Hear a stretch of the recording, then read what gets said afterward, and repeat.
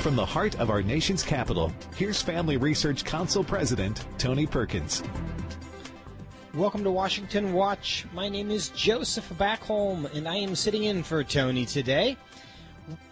You can follow the show at TonyPerkins.com. Find this and every show. You can also follow Tony at Tony_Perkins on Gab. If you want to get updates from Family Research Council, text the word STAND to 67742. That's STAND to 67742 to have those alerts sent to you directly. You can also download the Stand Firm app on the App Store and on Google Play. Also, a great opportunity this week. We've talked about it before on the program this week, but this is a unique week to support and a unique opportunity to support Family Research Council. There is a $1 million challenge match. Your gift will be quadrupled. Yes, quadrupled between now and Friday at 10 a.m. So call 800-225-4008. Call 800-225-4008 to have your contribution to faith, family, and freedom quadrupled. Now, a big show for you today. The big news, Joe Biden finally had a press conference. We will discuss that. We are also going to talk about whether it's true that Republicans, the Republican Party, no longer needs big business. There's a report and a memo that suggests maybe that's the case. Then we're going to go to the state of Montana and see if we're finding evidence of that fact. Legislation moving through the Montana legislature that had been killed by big business in other states in recent years seems to be sailing through the process in Montana. We'll talk to Jeff Laszloffy about that.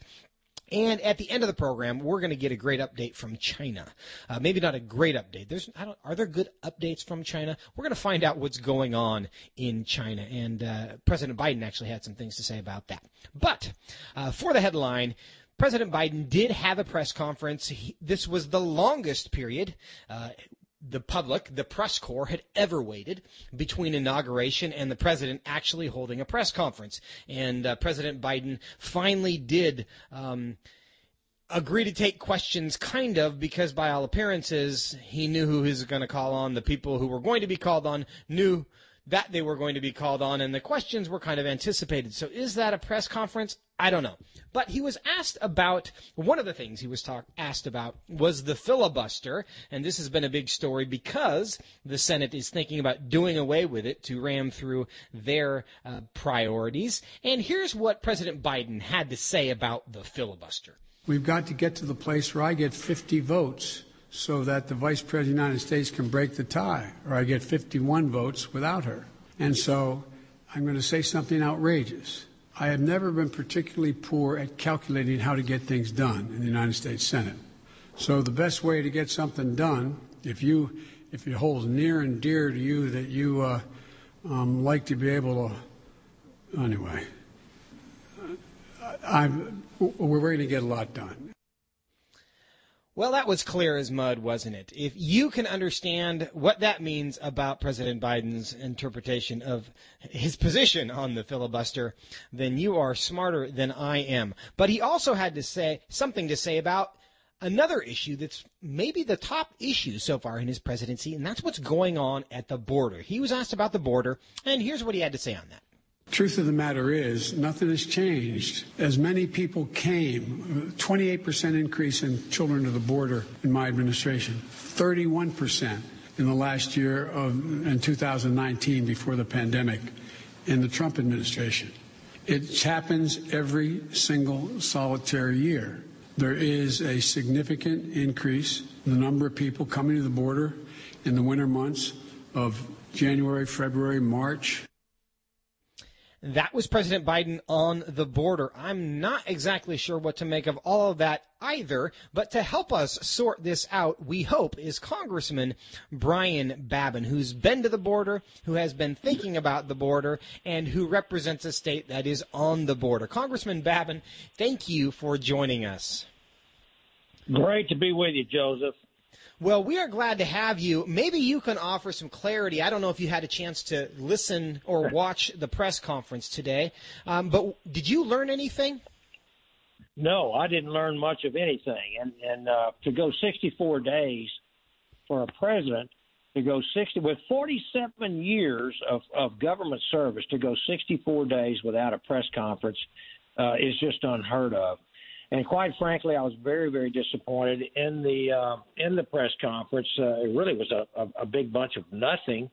He didn't take any hardball questions at all. He took none from any conservative outlets. There were pre-screened questions from Democrat-friendly media. And so, who else is surprised about it? And, Biden is back doing his thing again. And I was very disappointed. It didn't really clear up anything. He seemed to blame Trump for many of the problems on the border. You just played one of his statements there about Trump, and he said every president has had these spikes and people coming across the border. Yes, Trump had his in 2019, but let me tell you, he implemented policies and negotiated with Mexico and the Northern Triangle countries. And he had some really smart folks that worked for him, and I've dealt with them as the co-chairman of the House Border Security Caucus. And he had that border under control more than anything that I've seen in decades. So, it is a Biden-created problem on the border. We're going down there. I'm taking some about 12 of my Texas colleagues, members of the House. We're going down there to see for ourselves, and at this point in time, we have 15 to 16,000 illegal juveniles, unaccompanied juveniles and children in custody, are well on track to be the highest in history, and it all at the expense of the American taxpayer, and coming in with COVID positive cases during a pandemic and in a recession. It is really a very, very, really dire situation going on. I've talked to Border Patrol agents, and I'll be glad to talk to you about that as well. Yeah, well, I do want to hear about that. You are the co-chairman of the Congressional Border Security Caucus, so this is something that you have studied, you've been working on, you've been to the border many times. You mentioned the change in just recent months with the transition of the administrations, and you say it's a Biden-created problem. Can you be specific about what you mean by that? What has he done that has changed the situation on the border? Absolutely, I'll tell you, he has done away with the migrant protection protocols to remain in Mexico that he worked out with President Lopez Obrador. Where people coming up here, they used to just step across the border and say, I'm seeking asylum, and then they run them through and then turn them loose into the country. And this has now gone by the wayside.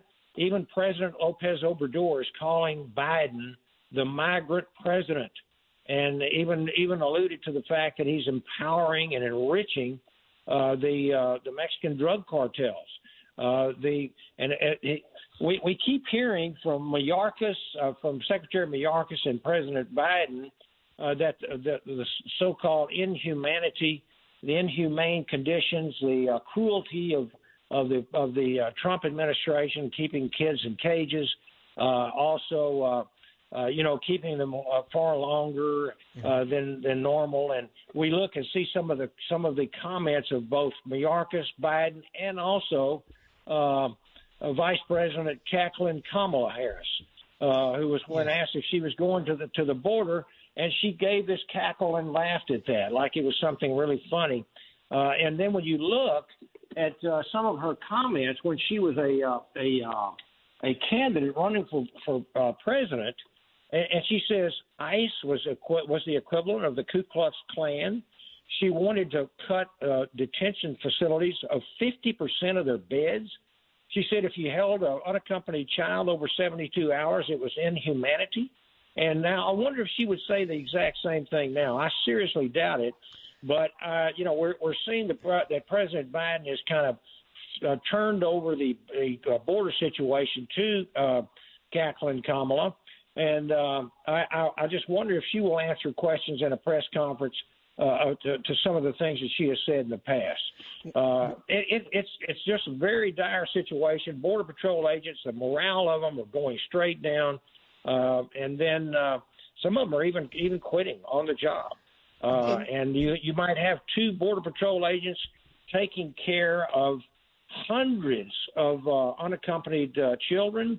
I'll give you one example. This was a quote from an anonymous Border Patrol agent down in Donna, Texas, and talking about one of their facilities. They used to be called cages, when President Trump was in office. Now they're facilities for influx and care. But Pod 3A says, this is a quote, designed to hold 80 people. And on this day, he says, we have 694 unaccompanied juveniles and children in this facility. This is an 867% overcapacity of this detention space. Now, And, I have a question for you about those, because those are dramatic increases. Now, I don't know if there's a way to prove this, if it's anecdotal, but what's your sense of, are these children who just got a sense of we can go now, so we will? Are coyotes involved in this? Are the cartels involved in this? Yes. What is this something they're choosing to do? Nobody, Joseph, nobody comes across that border unless they are paying the cartels or they are working for the cartels. You will lose your life if you do not do business with the cartels. That's the way this thing works. They have coyotes that carry them in. They've got scouts that are up on the hills. They'll bum rush the border, create a diversion, open up a gap when they pull people off the line, Border Patrol agents, and then where the gap is, they send their drugs and their human trafficking right through that area. And let me just say this. The Biden administration absolutely is failing the American people. And the governor of Texas is saying that he's going to send people down there and has been, but it's time to really send some forces down to the border, step up and step into the gap created by the lack of enforcement, really the violation of immigration laws by the Biden administration, and start protecting the American people, protect us from crime, from terrorism. A number of these people have been on the terrorist watch list that have come through. We know that the average border crosser has got several convictions or pending charges against them in other countries, or even here for repeat offenders that are deported and then come back. And then that's another thing. Stopping. This is another thing that Biden did, was to put a freeze on all deportations, which kills the interior enforcement lever that we have to prevent these and incentivization of these people to continue to keep coming. Well, you have given us a good description of this, and I know there's so much more to say. We're going to have you back on to discuss this, but we do appreciate your passion for this and also your knowledge, because it is helpful. Congressman Brian Babin, thank you so much for your time. Thank you, Joseph. God bless. God bless you. And we are going to continue to track this because it's not going away. But we're going to change subjects coming up after the break. A government affairs firm staffed by top GOP insiders has issued a warning to corporate America that the Republican Party might not need them anymore. Is that true? As they go woke? We'll have that conversation after the break.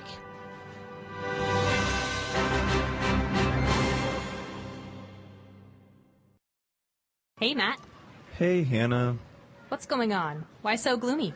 Well, I'm a little disappointed. I had a lot planned to do during the stay-at-home time, and I just didn't do it. Oh, yeah? What did you have planned that you didn't get to do? Well, I was actually hoping I would finally be able to get time to do a regular Bible reading routine, and I started a couple of times. I just didn't stick with it. Don't be too down on yourself. Starting a new routine can be hard, but one way to help is to join in with others and to have a good game plan. I think I have a good solution for you. Oh, yeah? Tony Perkins and FRC are doing a 2-year study in the Word. They have it all mapped out. When did they start? I would be so far behind. Oh, that's not a problem. You can literally jump in any time. There's a daily reading, just a couple of chapters a day, with questions to help you think about what you're reading. Nice. Where can I find this? Go to frc.org/Bible, and you can get started. Where's that again? frc.org/Bible. Got it. Checking it out now. In our time, North Korea remains one of the world's most mysterious countries. Unfortunately, what we do know about North Korea indicates the country is also one of the world's worst abusers of human rights, including violations of religious freedom. The North Korean regime has engaged in an intense crackdown on religion for decades. Today, few religious believers remain, and those who do face grave danger. The secretive nature of the regime, nicknamed the Hermit Kingdom, makes it difficult for American leaders to address these human rights issues. Yet, even though options are limited, the gravity of the situation calls on Western countries to take every action possible to relieve the suffering of the North Korean people, a people who have no chance of speaking up for themselves. To learn more about this important issue, check out FRC's publication titled North Korea, the World's Foremost Violator of Religious Freedom. To access the information you need to stay informed, including a list of policy proposals, go to frc.org/North Korea. Masculinity in America has never been under attack the way it is today. We've reached the point where the term itself is considered toxic or offensive to many.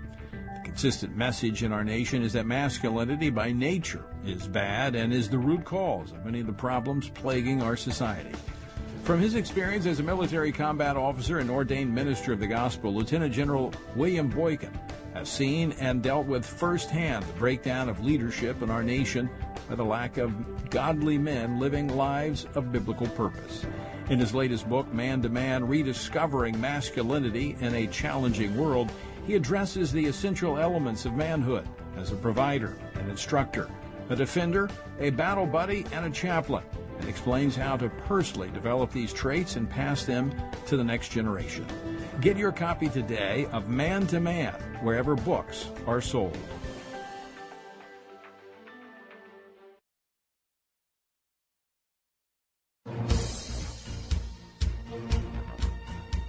Welcome back to Washington Watch. My name is Joseph Backholm, sitting in for Tony Perkins today.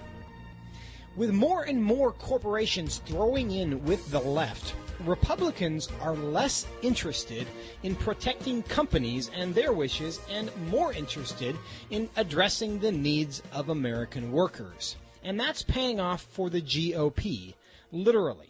As we've shared on this program, Republicans are seeing a surge of donations with the sheer number of people giving to the conservative cause offsetting the punch that corporate America thought they had. Are we witnessing a seismic shift? What does this mean for the GOP, and what does this mean for corporations? Well, a warning was recently issued to the business community by CGCN, a government affairs firm staffed by top GOP insiders. Joining me now to talk about this memo is Matt Boyle, the Washington political editor at Breitbart News. Matt, welcome to Washington Watch. Yeah, thanks for having me. This is a huge story. Well, tell us what CGCN is and why this memo is notable.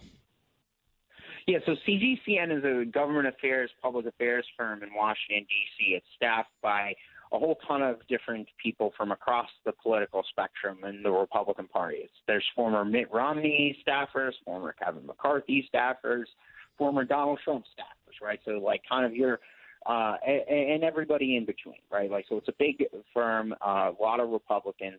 And what they do is they advise various companies as well as various organizations, trade associations, et cetera, on how to deal with Republican lawmakers. And what they did was they put together this memo. It's unsigned, so it's not written by a particular person at the firm. It's a firm that's staffed by everybody from, runs the gamut of former Romney staffers to former Trump staffers and everybody in between. So what they did was they put together this memo to corporations, right? It's more of an open letter, not just to companies, but it can be taken as a message, as a warning to companies that as they throw in with the woke leftist ideology of pushing for everything from the transgender agenda to the immigration agenda to minimum wage agenda of the hard left of the Democrat Party and everything in between, right? So you're seeing this more and more from companies embracing woke ideology. Companies were traditionally protected by Republicans, Republicans were the party of fighting back against corporate tax hikes. They were the party of fighting back against certain fighting for like open trade deals, free trade deals type of a thing. You're starting to see that less and less among Republicans. Yep. Not that the Republicans are racing to raise taxes or something like that, but ultimately the Republicans are more focused on the populist agenda. And on that we point, saw on that point, why do we think? Because the political leadership on the left is not shy about looking down their nose, at least publicly, at the business community, and they do make life harder for businesses. Why is it that we're seeing this shift in the business world away from what appears to be in their best interest to kind of like just left-wing cultural issues? Yeah, so I think that part of the reason why the business community is doing this is out of fear, right? They're kowtowing, they're bowing down before these crazy radical leftists. You see cancel culture running rampant across the board, people attacking people in the media, and it's kind of an appeasement strategy from corporate America to appease this radical, dictatorial, almost leftist worldview, especially as you see Democrat complete control in Washington and some state houses or in some state capitals like Virginia, right, like has just gone fully left in the last state house elections that they had. So again, I think that part of it is it's there's an appeasement strategy there. But is on it the paying other off side for of them? the point here, that's the big question. It's not really. The left isn't like giving them anything for caving into every one of their demands. They just demand more every single time. It's like when you deal with a terrorist, if you negotiate with a terrorist, once they figure out that you can you can be negotiated with, then they demand more. I think that's the right analogy here. I think it's economic terrorism. Yeah, and so ultimately the kind of the warning here is that, hey, guys, the Republicans aren't going to be here to protect you forever. They've got other priorities, and they're sticking up for the American worker. And we're seeing this more and more, especially as the old guard of the Republican Party sweeps out of office. It's a trend I've been tracking for a long time. During Trump's presidency, in just the first couple of years, I think it was late 2019, I did this big story. It was right around New Year's. With a big interview with Tucker Carlson about it, where you had it was about 2.5 years into Trump, something like 45-50% of the Republicans who had been in the House when Trump took office and when he won the election were now either gone or on their way out. It's even more than that on the House side. Now you're seeing it on the Senate side. There's a ton of retirements happening all across the country. Senator Toomey in Pennsylvania, Portman in Ohio, Blunt in Missouri. Right? These are the old guard Republicans. They're leaving. Who's taking their place? It's people like Josh Hawley, Marsha Blackburn, Bill Hagerty, right? Like it's a firebrand populace. People like Ron DeSantis are getting elected governor in Florida. So what's happening is the old guard is leaving and receding. The new guard is coming in. The new guard is populist. They're not gunning for tax hikes or anything, but hey, guess what? They're more interested in protecting the American worker than they are in the corporate ideology. Yeah, what does this mean? Because for the financial position, because we talked about the business community maybe giving less to Republicans, but is that gap being backfilled by just more smaller contributions from kind of a new kind of Republican? Yeah, so one of the things that's really interesting is you're seeing Josh Hawley, for instance, I think was the highest amount of fundraising of any Senate Republican in the first few months of this year. Josh Hawley is probably one of the most populist upstart Republican senators from Missouri. And again, that trend is replacing those corporate donations. Well, this is it's a really interesting conversation long term to see what this is going to mean for the Republican coalition. And Matt Boyle, Washington political editor at Breitbart, thank you so much for your time today and for tracking this. I know we'll be back with you as this develops. Thanks for your time. Yep, thanks for having me. And after the break, we're going to go to Montana to see how this scenario is being played out in the legislative process. Is it true that they just don't care about businesses anymore? We'll talk about it after the break.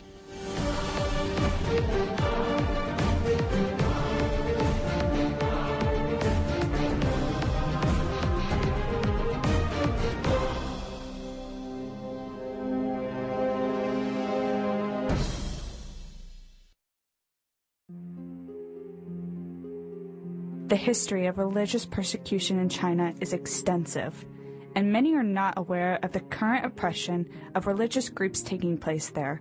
China restricts religious practice and oppresses religious minorities on a sweeping scale.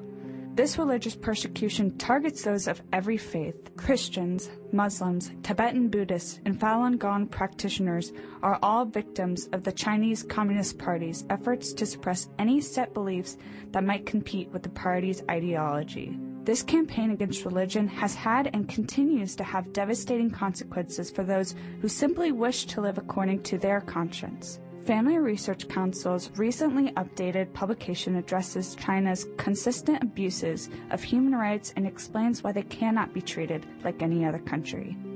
Learn more about this issue by visiting frc.org/China.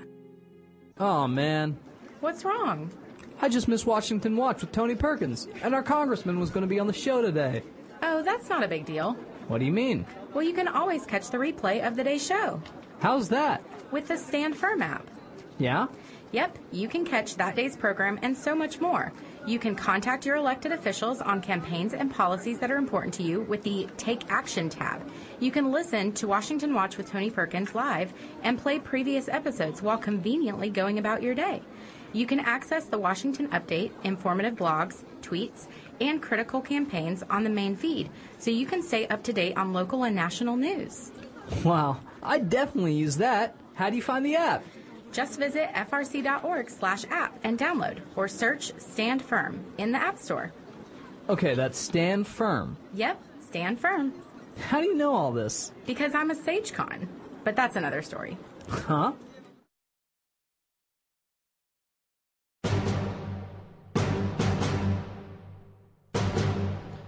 Welcome back to Washington Watch. Joseph Backholm sitting in for Tony Perkins.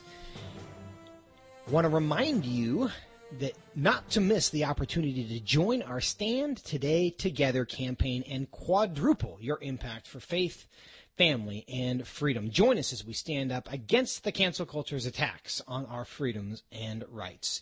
And do so before 10 a.m. this Friday to have your contribution quadrupled.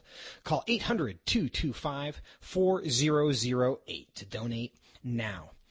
And now, for the first time in almost 2 decades, Montana has a Republican governor and GOP legislative majorities.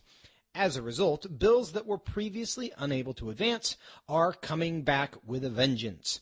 With me now to take a look at some key legislative action is Jeff Laszloffy, president of Montana Family Foundation. Jeff, welcome to Washington Watch.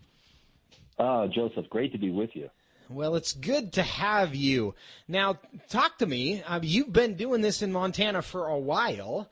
What is it? What's different about this year? What's the environment now that there is a GOP control of all the government? You know, as President Obama famously said, elections have consequences, and we're seeing those consequences play out right now in the Montana legislature. For the first time in 16 years, we have both houses of the legislature and the governor all at the same time, and not just a governor. We have a governor that is a believer, that is dedicated to those First Amendment principles that you and I are, and that is staunchly pro-life, and that's making a huge difference in this session going forward. And tell us some of the things that you have been able to do as a result of the new government you got. There's a few things. I mean, at this point, years ago, we stood on the steps of the Capitol and watched our bills literally get burnt to a crisp by a Democrat governor that ran a red-hot branding iron with the word veto right through our bills as a publicity stunt. Now, this session, we're going to pass at least 8 pieces of pro-life legislation. We have the Save Women's Sports Act that will say that biological males can't compete against women in sports. We've got a Religious Freedom Restoration Act that's on the verge of passing and should pass in the next couple of days. We have a Religion is Essential Act that will say that churches cannot be shut down during pandemics when when grocery stores, hardware stores, and liquor stores are allowed to remain open. And we also have a bill protecting freedom of speech and association on college campuses. It's a big session for us. Well, it sounds like you guys are doing great work. I want to talk a little bit about the Religious Freedom Restoration Act. In recent years, that legislation has caused quite a ruckus. We saw it in Indiana when Mike Pence was the governor. We've seen it in Arizona, where the state nearly got shut down. HB2 in North Carolina was a national story on similar legislation. Why are we not hearing about it in the same way in Montana? Because in the last segment, we had this conversation about whether it's true that government, or whether the corporations are losing their influence in government in right-wing circles. Do you have any reason to think that that's true? Because we're not hearing the pushback in the same way. Are you experiencing it on the ground? Well, we're certainly not experiencing it on the ground to the same degree that other states have in recent history. Did you know that North Dakota just passed this bill about 2 weeks ago? And once again, all we're hearing is crickets out of North Dakota. Right. I wouldn't say that the other side has given up. They're still pushing hard. But in Montana, we have a history of large corporations that literally ran the state for years and were finally pushed out. We have a history of that happening in Montana, and we do not want the Googles and Amazons of the world telling us how to run our lives. And so I think we're starting to see some pushback in that area. The other thing that's interesting with the Religious Freedom Restoration Act is that when it first passed in Congress in the 90s and then coming forward, it was always supported by both parties. In fact, the original federal act was signed into law by President Clinton. It's only in recent years that the LGBT community has decided that this is a bad bill and they want to kill it. And in Montana, they can't point to any way it's ever been used negatively against them. They just say that they're fearful that it might be, so they're going to oppose it. I think that's a really important point, because the Religious Freedom Restoration Act, again, is clear standard than exists in some places for what the government has to do before they can restrict religious freedom. So it's good if you're supportive of limiting government's interference on people's lives and conscience. But are you and it passed Congress, as you mentioned, nearly unanimously during the Clinton administration, and President Clinton signed it. Are you also finding bipartisan support in Montana for it now? Absolutely not. It is locked up on party lines, with some liberal Republicans going with the Democrats, but we won't get any Democrat votes on this bill, which is a shame. I mean, really, the only thing the bill does is it's a set of instructions from the legislative branch to the judicial branch, telling the courts that if a case arises asserting that government has substantially burdened the religious liberties of a person, and that case goes to court, they have to use strict scrutiny or the toughest legal standard available to the court as they judge it. That's the only thing they do, and they're opposed to it. Now, Jeff, you can hear the music, so we have limited time, but tell us, how is Governor Gianforte leading on this? We've seen what's going on in South Dakota. Is it different in Montana? Governor Gianforte has taken the lead. The lieutenant governor actually came in and testified in front of the bill. We're going to get this thing across the finish line this session. That's great news. And Jeff Laszloppy, Montana Family Foundation, thanks for your time, and thank you for your courage and leadership there in Montana. Appreciate you being with us. Thank you, Joseph. Have a great day. And coming up after the break, Biden administration officials received a tongue lashing from their Chinese counterparts during a summit in Alaska. And President Biden talked about what was happening with China during his press conference today. We will discuss all of that and more with Adrian Zenz coming up after the break. Get a trusted perspective on the news of the day every day. Listen to Washington Watch with Tony Perkins to get honest and in-depth commentary on what's going on in our nation's capital and around the world. Join Family Research Council President Tony Perkins live every weekday on over 800 radio stations across the country. Or listen to the show when it works for you by visiting TonyPerkins.com. On the show, you'll hear from guests like Ben Carson, Senator Josh Hawley, Representative Vicky Hartzler, Molly Hemingway, Pastor Jack Hibbs, Dana Lash, Sissy Graham Lynch, Pastor John MacArthur, Eric Metaxas, Albert Mohler, and more.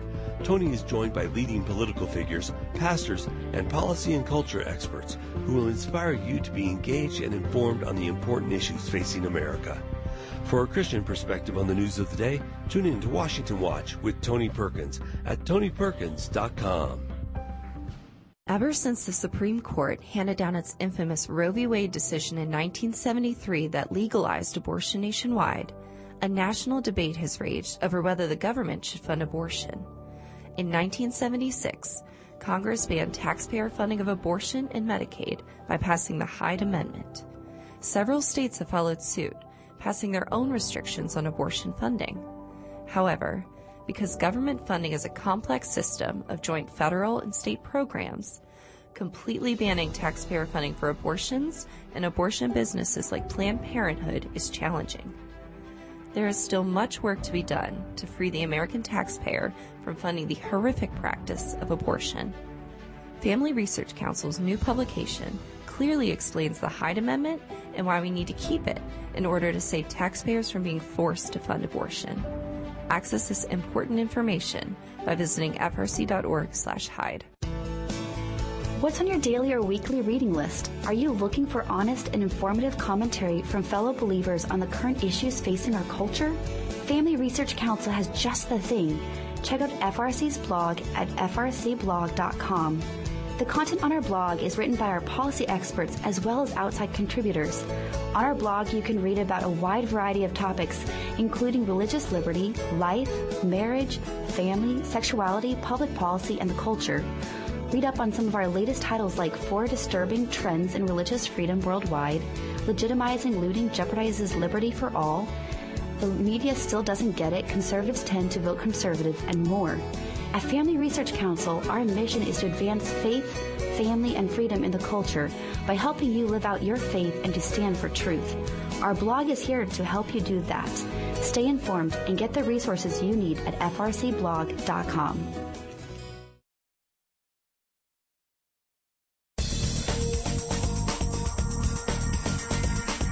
Welcome back to the program. Joseph Backelm in for Tony Perkins today. The Chinese Communist Party is in attack mode, hitting back and silencing any opposition to its atrocities by inflicting punitive measures on anyone who speaks out. The Council of the European Union announced on Monday that it would impose restrictive measures on 4 Chinese nationals and one entity over China's mistreatment of its minority Uyghur population. And China hit back shortly after with a tit-for-tat countermeasure by sanctioning 10 individuals and 4 entities that they claim have spread rumors and lies about Xinjiang. Among those who have been put on China's sanction list is Adrian Zenz, one of the world's leading scholars on China's government policies toward the country's western regions of Tibet and Xinjiang. In 2017-2018, Dr. Zenz analysis played a significant role in bringing to light the Chinese government's campaign of repression and mass internment directed against ethnic Uyghur persons in Xinjiang. Dr. Zenz is a senior fellow in China Studies at Victims of Communism Memorial Foundation, and he joins me now. Dr. Zenz, welcome back to the program. Yes, thank you indeed. We are glad to have you. Now tell us, what signal is the Chinese Communist Party trying to send with these new sanctions? These countermeasures that China imposed on European individuals and entities, including myself, were at least 3 times stronger than the sanctions that the European Union tried to impose on Xinjiang officials for committing these atrocities. In my opinion, the countermeasures from Beijing signal a fundamental shift in China's strategy. First, from denying that the oppression was happening, then to trying to explain away and lie about the evidence and come up with excuses. Now China is going on the offensive. It is actively trying to silence and to slander and even to initiate lawsuits against anybody speaking out on the atrocities in Xinjiang. And that's quite a dangerous development. Several European scholars and academics have noticed how that is actually an attack on Western academic freedom. Among the sanctioned entities is Europe's largest China research think tank, the German Marix Institute. So this represents a real escalation of the situation. Now, this appears to be part of a pattern. And there was a German language report that came out recently that highlighted the Chinese Communist Party's attempts to control the global narrative about China. Do you think that's really what their goal is, and is that even possible? The Chinese government is basically jeopardizing the major investment agreement that they were able to secure at the end of last year, so only about 3 or 4 months ago. They sanctioned several European parliamentarians, and the European Parliament is the very entity that will have to ratify this investment agreement. Now, basically, one could think, well, this has really backfired, because now, of course, the Europeans are talking about not ratifying this deal. So has Beijing underestimated or miscalculated? But no, rather, we have to realize Beijing is saying, look, we don't need this investment deal, but you might. We have other options. We are doing well. We are stronger, and you are weaker. And that's also the message I think that Beijing was sending to Anthony Blinken, Secretary of State in Alaska, that a really escalation at the meeting there between the U.S. and China. Beijing is basically saying, look, if you try to speak out critically on what we're doing to the Uyghurs, we're going to hit you, and we're going to block you, and we're going to try to weaken and attack you because we can afford to do it, and we don't care about the criticism. So they are going after the critics. Most recently, actually yesterday and the day before, Chinese consumers have been riled up by the government to start to boycott Western brands like Nike and the European textile maker, garment maker H&M, because those two companies publicly stated they would no longer source from Xinjiang over forced labor. Now they're being boycotted in China. So again, the Chinese government is trying to force people, you have to choose between us or the others. Either you're for us or against us. Now, I want to talk about Nike and H&M, but more broadly, for those of us who, most people haven't lived in China, cultural differences are real. In any political negotiation, there's things that somebody cares about, and then there's things that they don't necessarily care about. What do you think matters most to the Chinese communists in these negotiations, in the relationships they're trying to develop with the international community? What is the leverage that you can get with the Chinese Communist Party? Because what are they trying to accomplish primarily? China used to try to buy favor and to gain access to markets, to gain access to technology. Now they're saying, we don't need this anymore. We don't need you anymore as much, at least. They're still a little bit more careful with the United States. They're not trying to completely offend the United States. So China's countermeasures with the U.S. have been tit for tat. But this countermeasure with Europe was like 3 times what Europe did. And therefore, the Chinese message is, you are weak and we are stronger. We don't need this anymore. If you cross the red line, then we're cutting you off, basically. And the red line, shockingly, is their atrocities, what they're doing not only to the Uyghurs but also to Tibetans and in Hong Kong and threatening Taiwan. This has been declared now officially a red line. If you cross it, Beijing will cross you. And that is a new escalation. Is it true that China doesn't need Europe anymore, economically speaking? I think China is playing a little bit the strong man. I think they're quite proud to see how their economy has developed, that they have been tackling the pandemic, the COVID pandemic, better than other countries, of course, at a cost, but still, they have contained it much, much more so than the West. And I think China is thinking that they're really seeing this from a position of strength. Of course, China does need the European market. But of course, Europe is not about to cut off any Chinese imports. It's just about engaging one step closer. China is there's a little poker play here. China is kind of speculating that Europe will actually say, look, we we kind of need this really.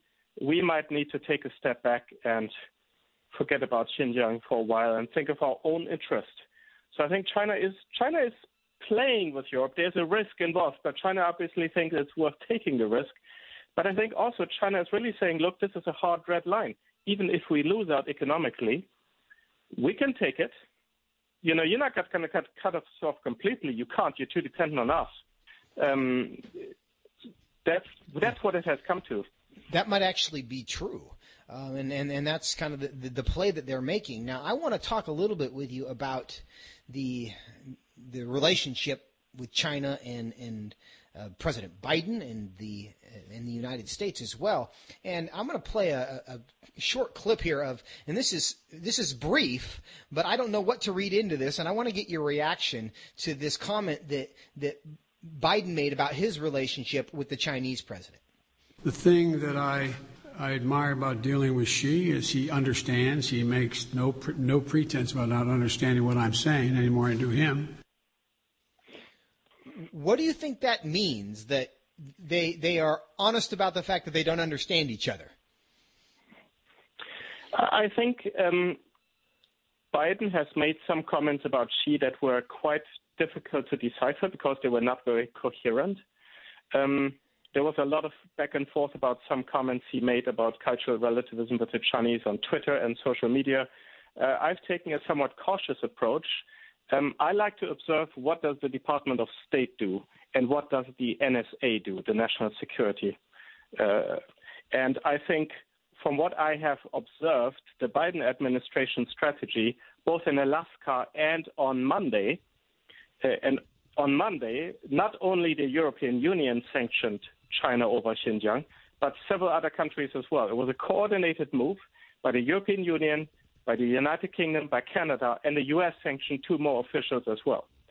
And what I see the Biden administration doing, apart from some fairly incoherent and maybe highly also misunderstandable statements that he's made about Xi Jinping, I think what I see him doing is try to build a coalition to contain China. And do you think that's going to be successful? I think what we saw on Monday was a very definite initial success.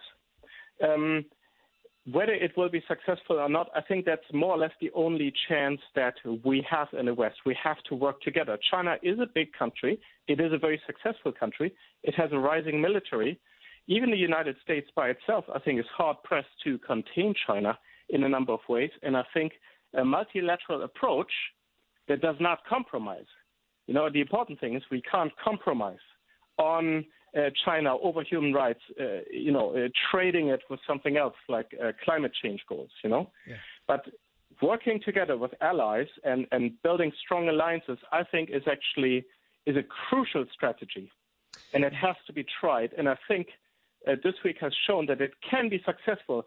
One of the problems is that the European Union for a long time has been very, very weak on China, very hesitant to do anything strong, anything significant, very disunited. Now, interestingly, with China's front and the sanctions against Europeans, there's a chance that this could change.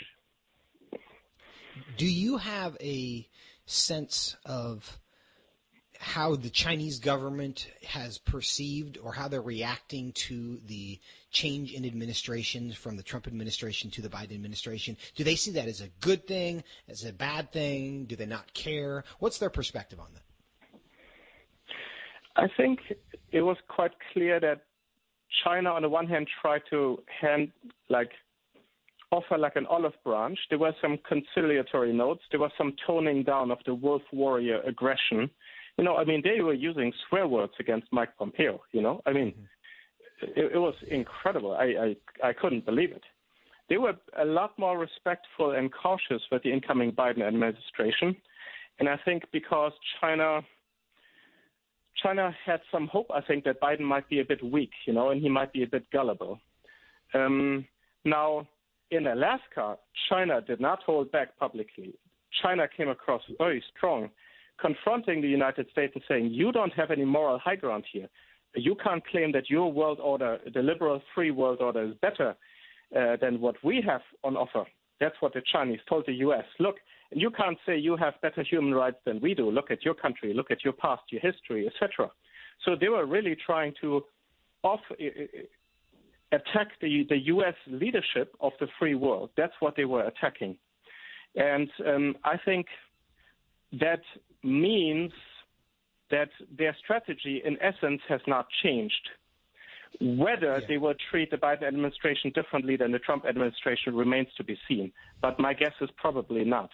Now, we've gotten to this point in the conversation, and we haven't discussed the Uyghurs yet. And they have been and appropriately so, an international conversation and the Chinese government's mistreatment of them. What would your advice be to the Biden administration for how to try to help the Uyghurs and how to deal with China? It's very interesting. The new Secretary of State, Anthony Blinken, said at his confirmation hearing that he was particularly concerned about forced labor and not importing goods made with forced labor. And, further messages from the White House have basically confirmed that that's a priority. And that's quite interesting because my priority would be just that. My priority would be to say forced labor is the number one issue where we can exert pressure on the Chinese, where we can at least exact a cost, a penalty for doing such evil, And sure. So I think that that's a very good initial sign, and now further steps need to be taken. Of course, the biggest step needs to be taken by the Senate now with the Uyghur Forced Labor Prevention Act. That would really move things to the next level by sanctioning the import of any products from Xinjiang, anything, not just cotton and tomatoes, but anything, including polysilicon, solar panels, Here, Biden's climate goals are actually running into some moral problems because much of the world's raw material for solar panels is actually produced in Xinjiang and with forced labor.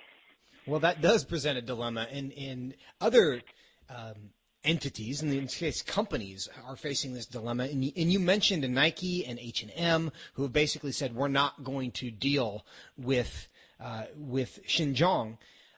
Do you see that developing and emerging with corporate companies where they are no longer, they're going to ignore the bottom line and prioritize human rights when it comes to their dealings with China?